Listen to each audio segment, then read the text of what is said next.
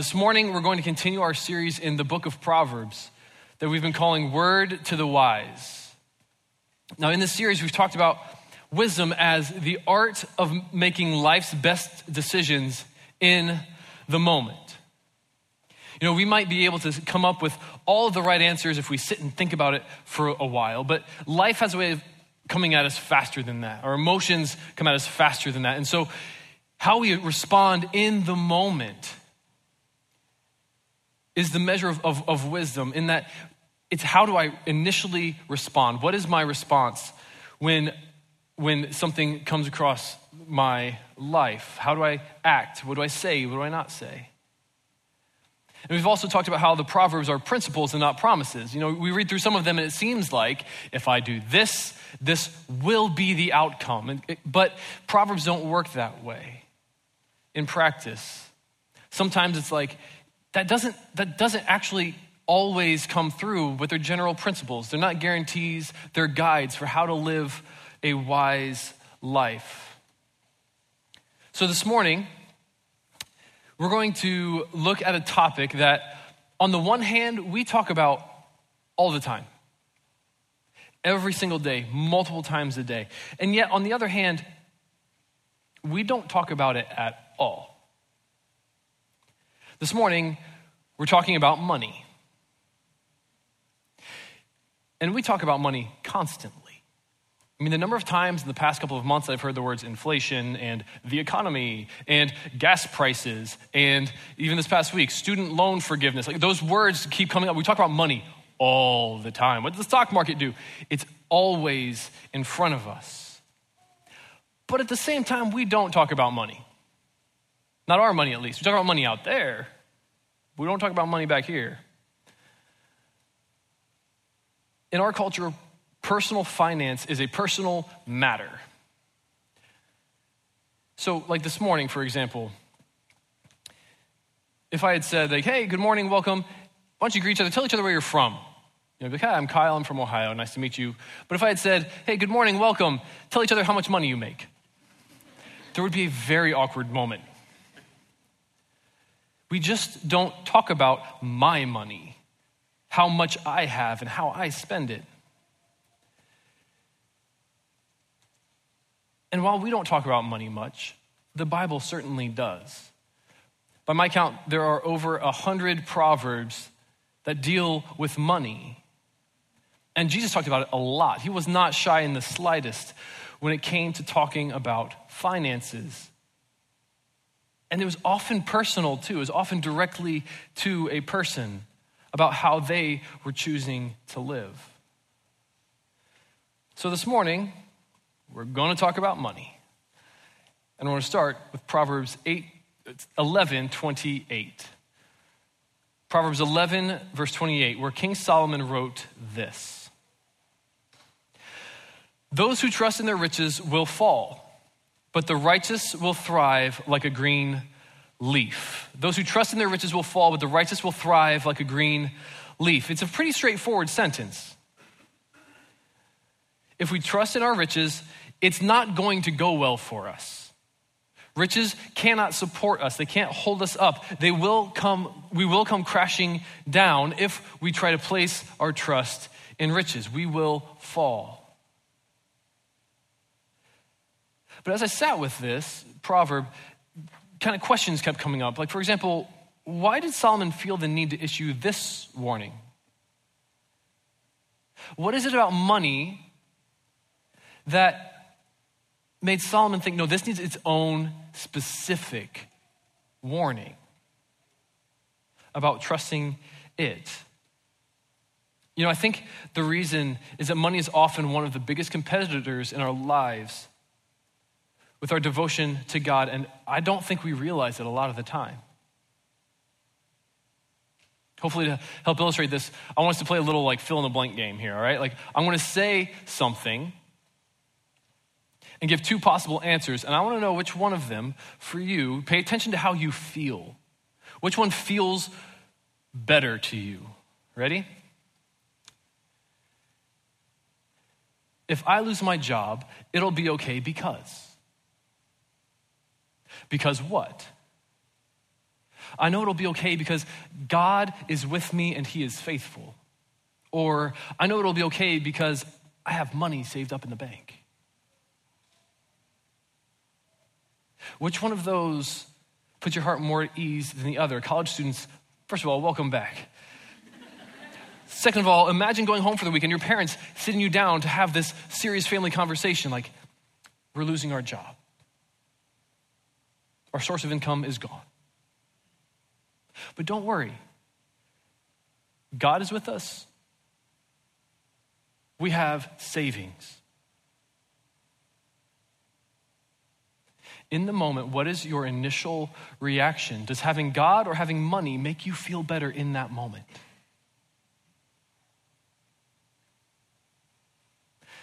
God made sure this proverb was in the Bible because he knows how easy it is for us to slip into trusting in money instead of him. And this temptation is there whether we are rich or we are poor or we're somewhere in between. Because if my bank account has a big enough number in it, I can think, my future is secure. I'm okay. I will be okay. Trusting our money. But if my wallet is empty, I can think, man, if I could just get enough money, I'll be fine. And we're still putting our trust in money. It's just we're trusting it that it will save us rather than it is saving us. Either way, it's me trusting in money, whether I have it or not, if that is my thinking.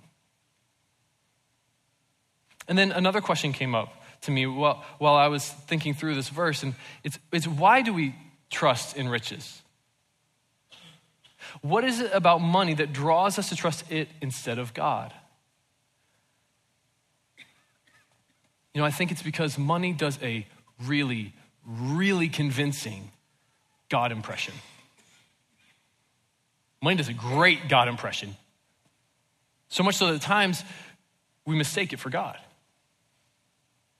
Money gives us a lot of the same things that God does, albeit in a more watered down version. And so we're tempted to trust money to provide. Because money puts food on our plate and it puts a roof over our head. But ultimately God provides those things, and God provides so much more for us and so much better things for us. But we can see how money does that, how money provides. And so we can come to trust money to continue to provide for us instead of trusting God to continue to provide for us. Or we trust in money to protect us. We think that money can give us security in case something happens, for a rainy day, whatever happens tomorrow. If I have enough money, then I will be secure through whatever comes. And yet, how much control do we have over what happens to money tomorrow, let alone what happens to us tomorrow? God is ultimately the one who secures us and protects us. No matter what happens tomorrow or today or any time in the future, because we are safe with him. Or we trust money to bring us pleasure because I can just buy the stuff that makes me happy. I can buy the stuff that makes me happy. But then, that new car smell wears off. Those new clothes wear out. That new tech gadget becomes obsolete. Meanwhile, God is there saying, I'm offering you freely joy that will last. It will not fade. It will not break. Come receive this from me. We are constantly tempted to fall for money's God impression and put our trust in riches instead of God. But if we do that, ultimately we will fall because money and riches overpromise and underdeliver. And Proverbs 11:28 says that. It doesn't say how or when, but it tells us that things will fall apart for us if we look to money to do what only God can do for us. If we put our trust in riches, we will fall. And then we come to the second half of Proverbs 11:28. But the righteous will thrive like a green leaf. Now, it's common for Proverbs to use contrast to help make their point. put up opposites that are held next to each other to highlight the difference between them. And there's a contrast in this verse here, but it really is not what I would have expected. You know, I have 4 kids, and the youngest 2 are going to start preschool here in about a week and a half. And one of the things that they're going to learn in preschool is about opposites, right? There's big and there's small. There's soft and there's hard. There's tall and there's short. I don't know that I would have said righteous is the opposite of trusting in riches. I would have thought trusting in God would be the thing that came after.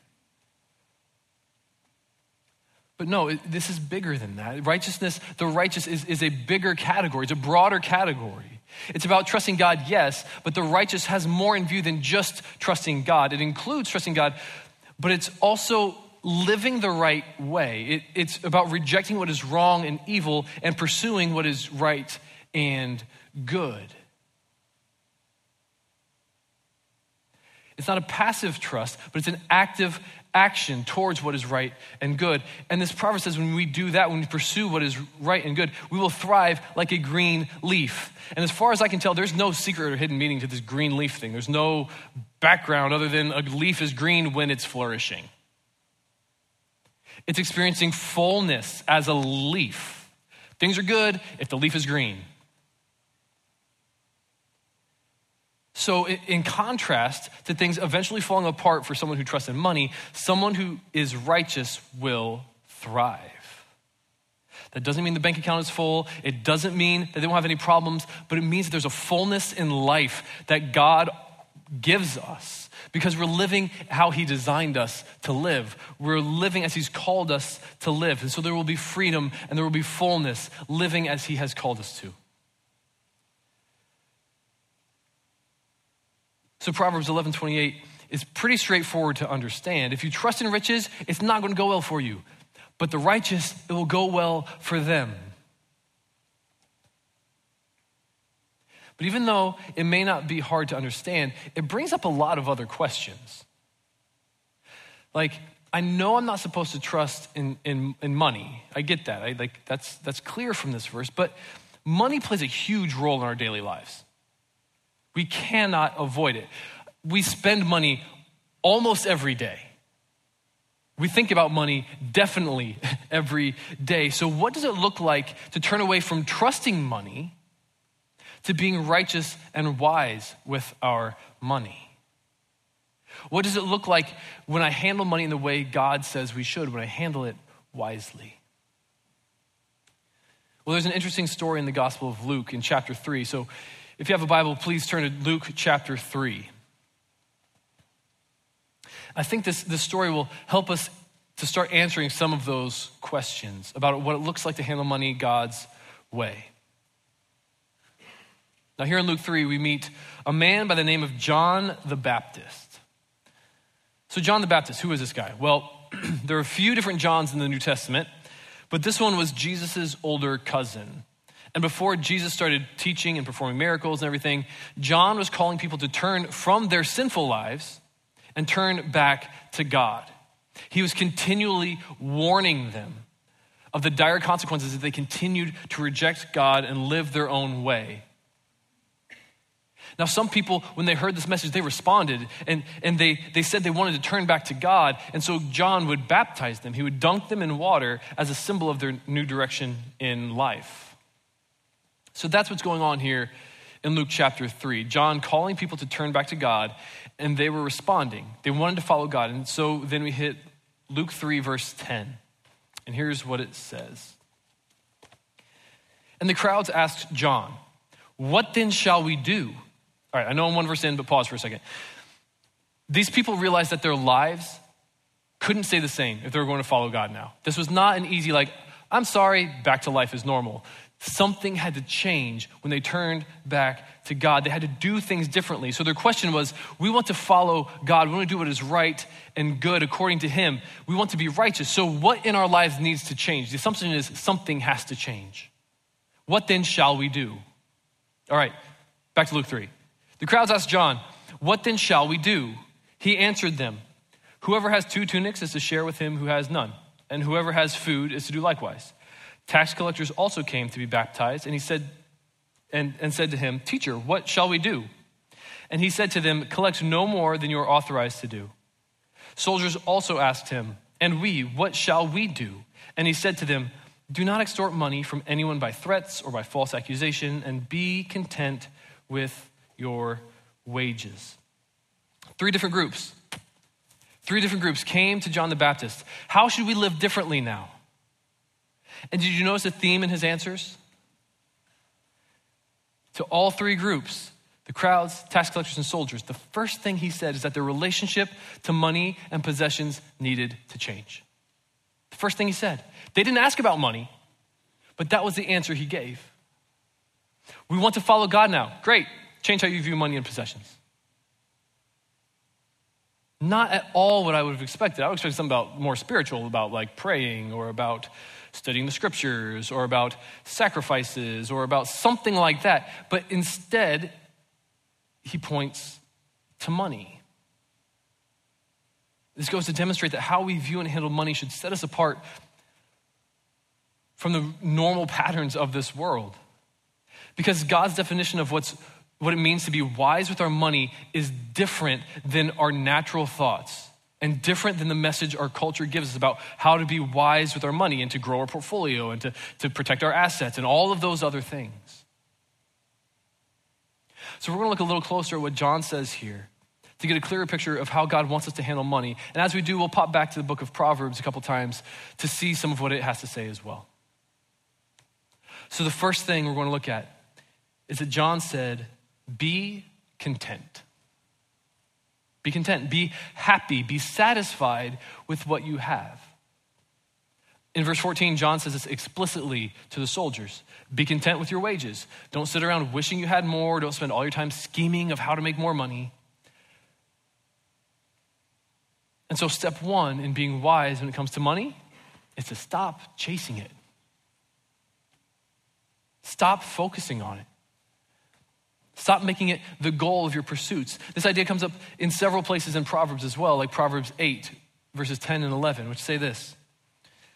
Choose my instruction instead of silver, knowledge rather than choice gold, for wisdom is more precious than jewels, and nothing you desire can compare with wisdom. No matter how much money, no matter how much gold, no matter how many possessions, it all pales in comparison to the value of wisdom. And so money and possessions shouldn't be the main focus of our pursuits because it's just not as good as the things that God offers us. Money doesn't save. Possessions don't satisfy. They don't last. We spend money and it's gone. And any pleasure that it brings to us fades. But this is so hard for us to grasp. And part of why it's so hard is because we are constantly being told that we need more. We need something else in order to be happier or safer or healthier or more comfortable or look better or enjoy life more. You know, they've done studies on how many ads we see a day. In one form or another, the average American sees something like 6,000 ads a day. 6,000 ads. I did the math, that's like one a second. And that's actually on the low end of the estimate. 6,000 ads a day. Thousands and thousands of times a day we're being told, hey, you need this. Hey, check this out. This is better. This will make you happier. This will make your life easier. You want, look over here, look over here. You need this. You have to have this. Constantly being told we need something more in order to be good. And it is so hard to swim against that barrage, to swim against that tide of constantly being told that what we have is not enough.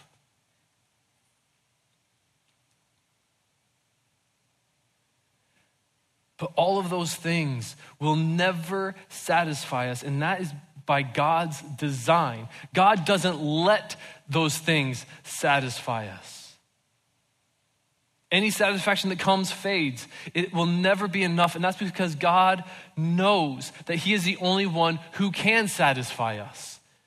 That is how he created us in the beginning. In the garden, Adam and Eve were with God and it was perfect.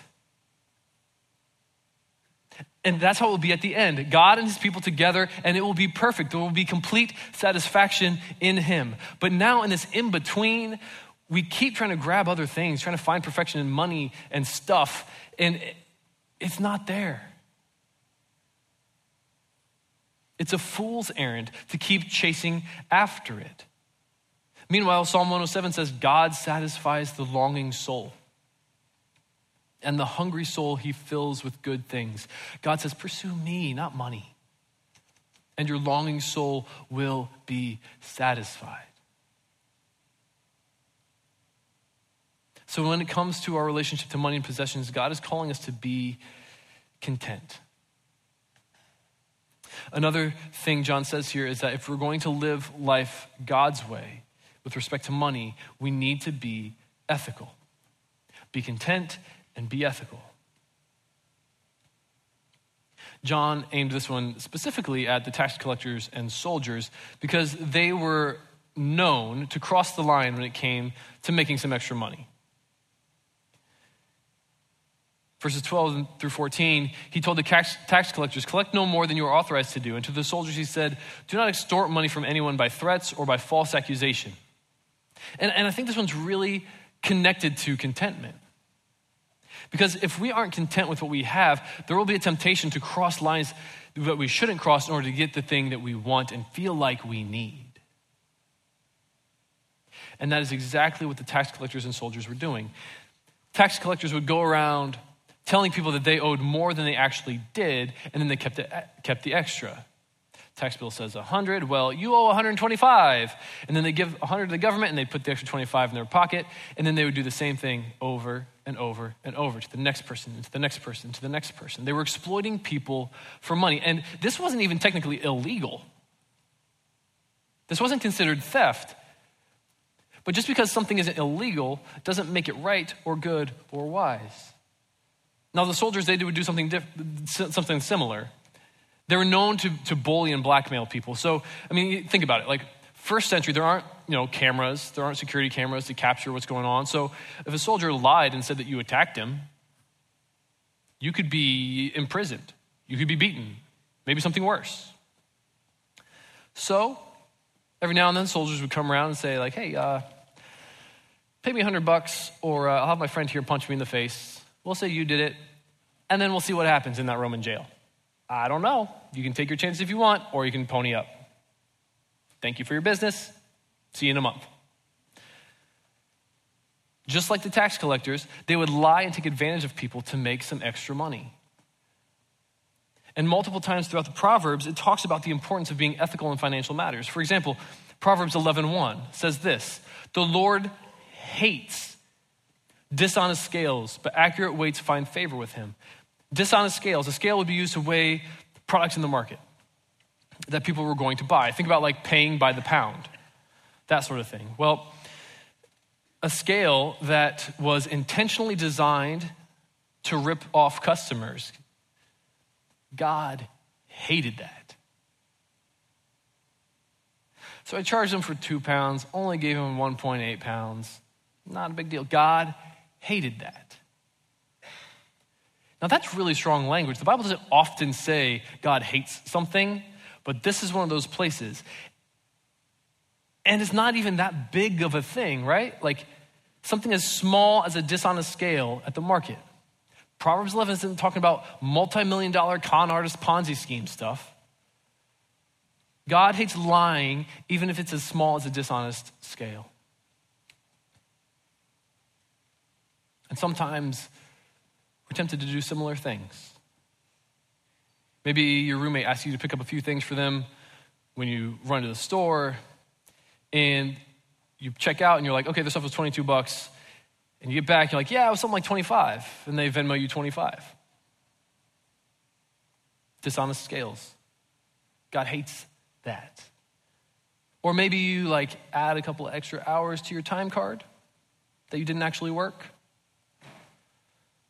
Lying to get a bigger paycheck. God hates that. Or maybe like stretching the truth a little bit beyond what's actually the truth in a job interview. Because man, it's a good paying job. Or maybe you have the job and then you like find ways of taking credit for somebody else's work. Taking credit for their ideas. Because that you can use as leverage to get a raise or a promotion.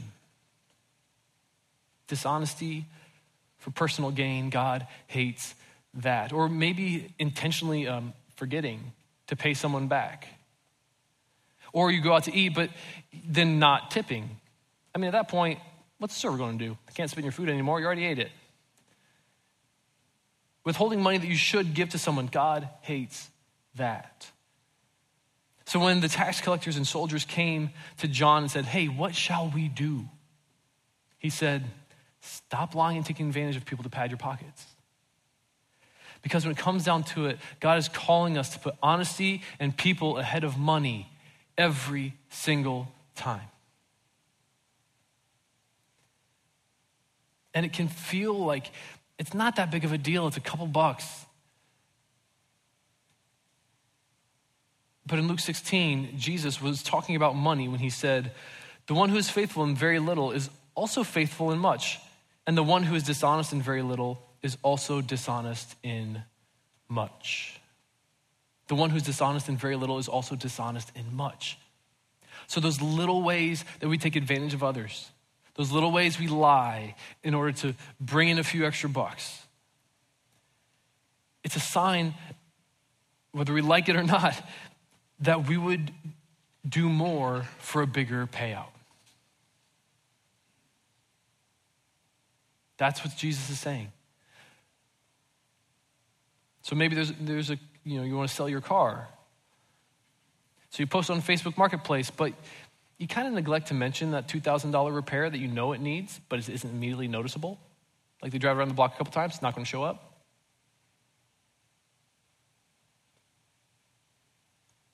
Those who are dishonest in little are also dishonest in much. So maybe if we're willing to be dishonest to take advantage of someone over $5, it could be the only reason we haven't done it for $500 or $5,000 or $5 million is because we haven't had the chance yet. Dishonesty is a habit.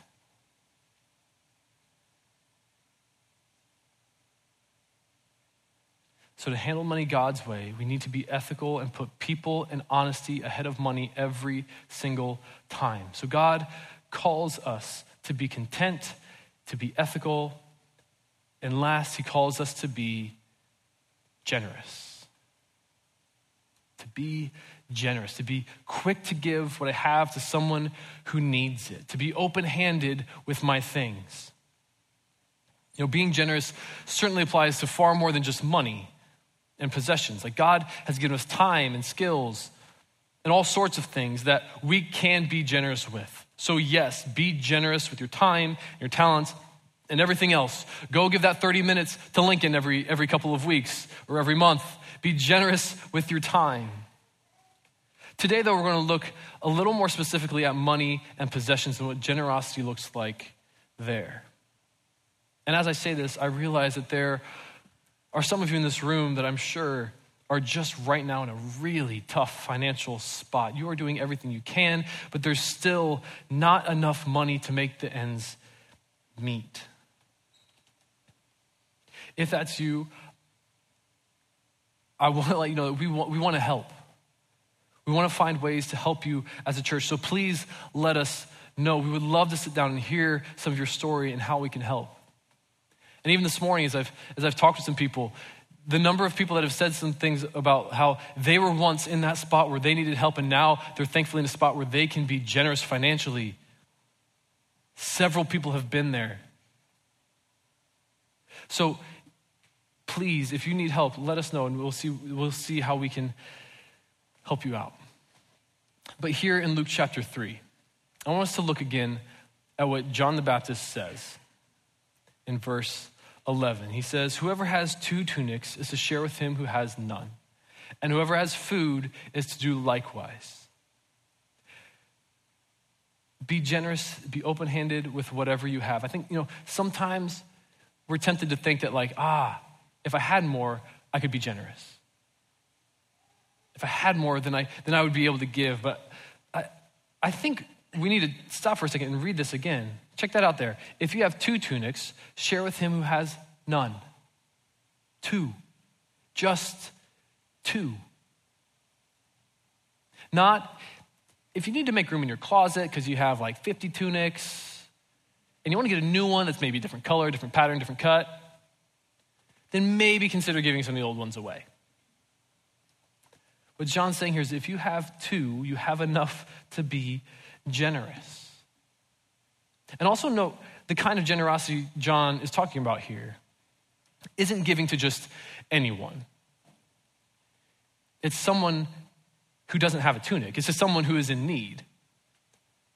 So the kind of generosity that John is saying we need to turn to if we're going to follow God isn't necessarily buying lunch for a friend who has plenty of money to pay for themselves and they'll probably pick up the tab the next time you go out.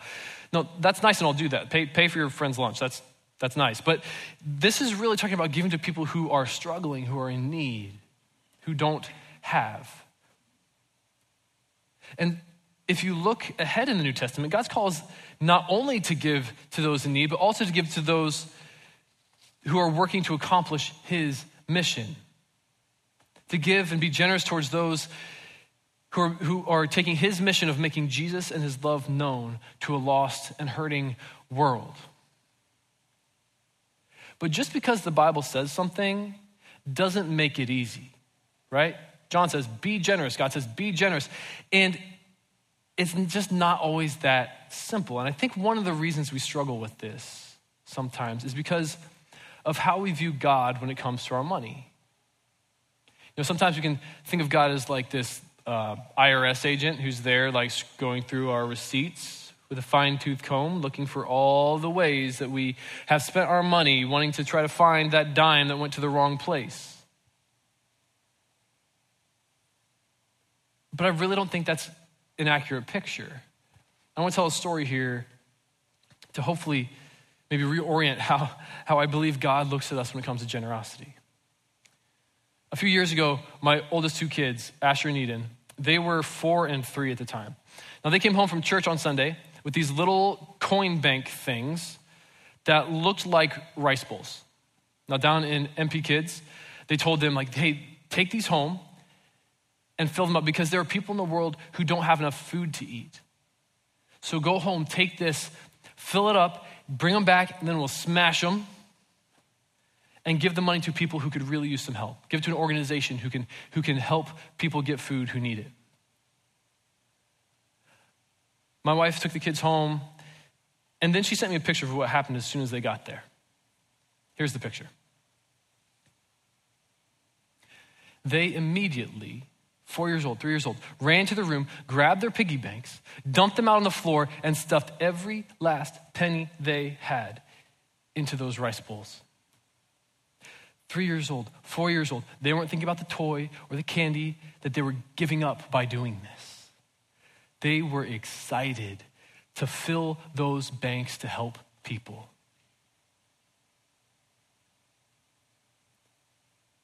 Now think about me as their dad in that moment. When this picture showed up on my phone, how do you think I responded? What do you think my reaction was? Well, the first thing I did was I smiled. I was so proud of them that they were so happy and excited to give everything they had to people who were in need.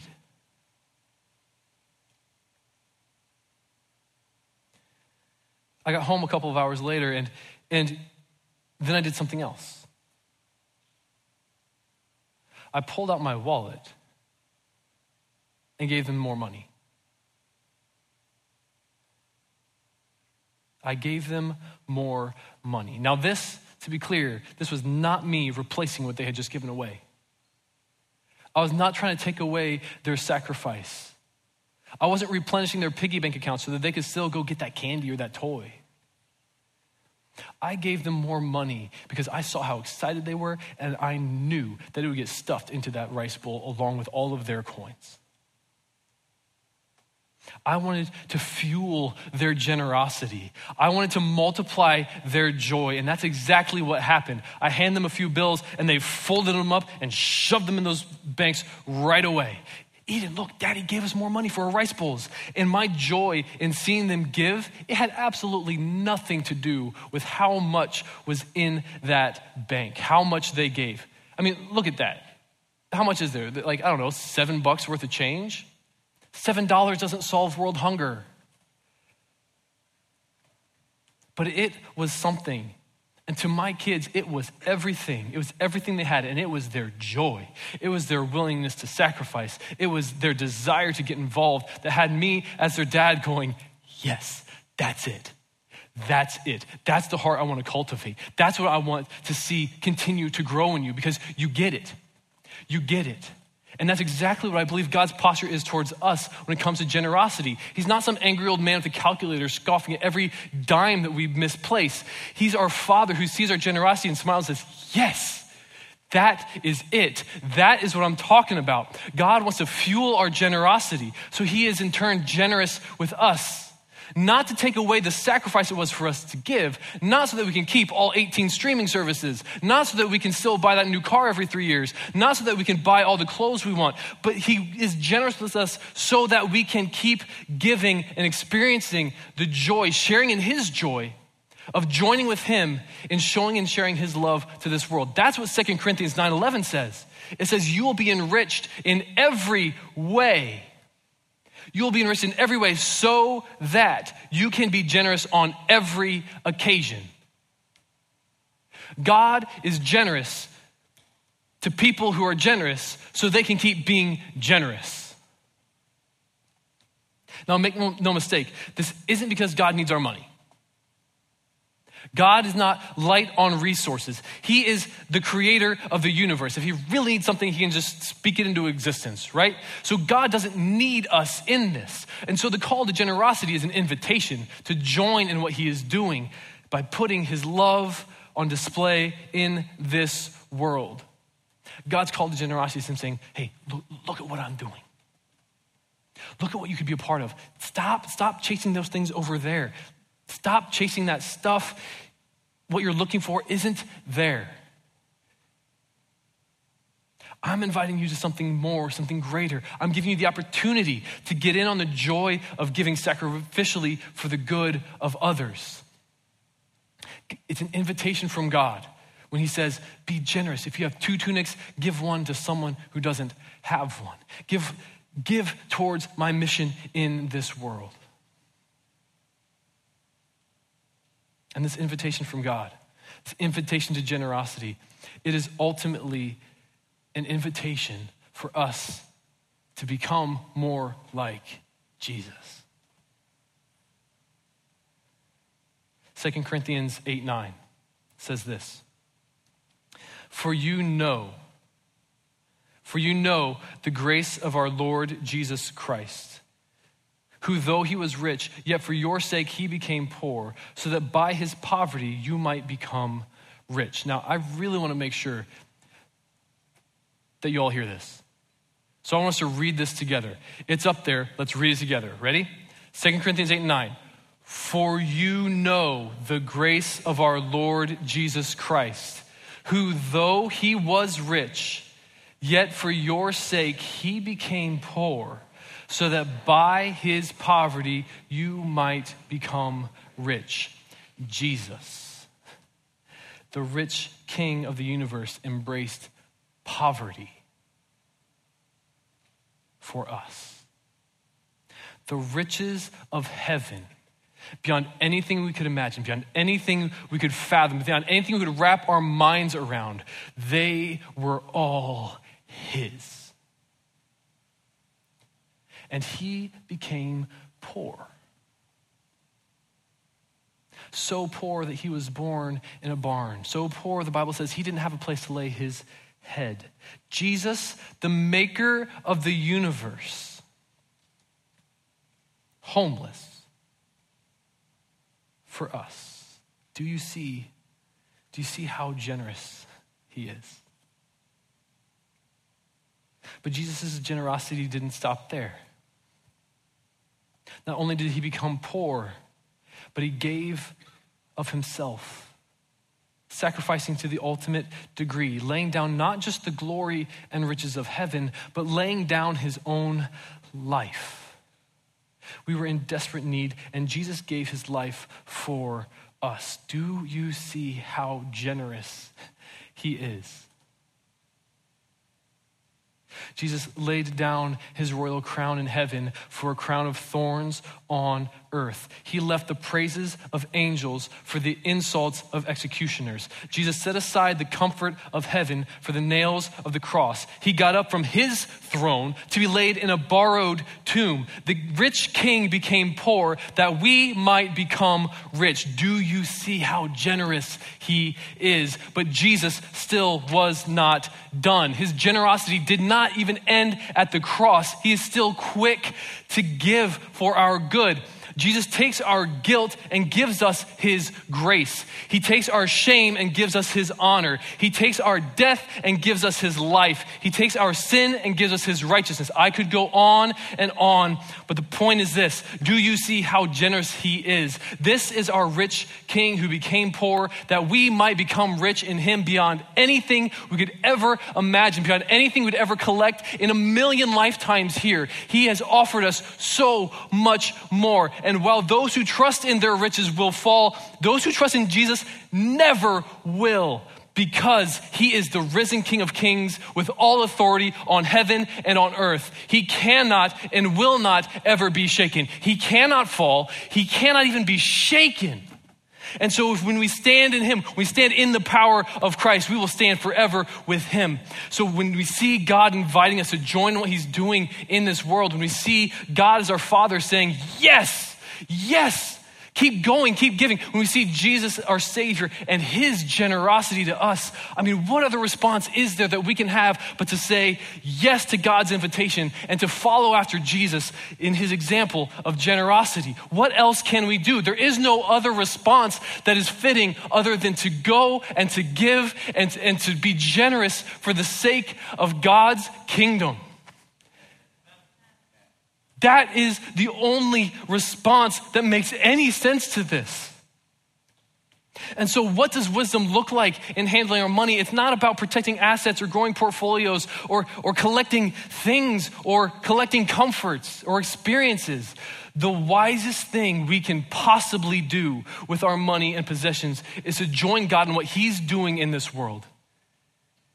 To give to those in need and to fuel the mission of those making his son and love known. And when we do that, when we pursue that good, there will be benefit for us too. That's not why we do it, but we will thrive like a green leaf. There will be life and abundance for us in ways that we can't even begin to imagine, that blow any abundance of money and possessions out of the water.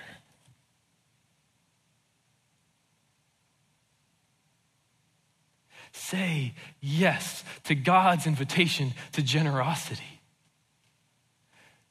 Say yes. It is worth, I promise you, it will be worth it. Let's pray. God, we thank you. We thank you for your generosity to us. God, we were so needy, so undeserving, and yet you gave. You did not even withhold your son for us, but you loved us so much that you gave your only son. That in him we might have every spiritual blessing, that we might have riches beyond what we could ever imagine. The greatest of which is the richness of being with you. God, grow our hearts.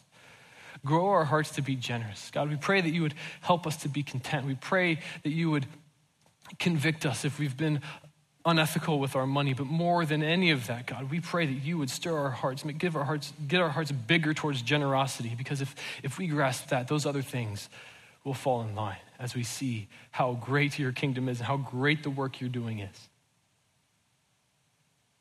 God, we love you. We thank you that you have loved us so richly. It's in Jesus' name that we pray. Amen.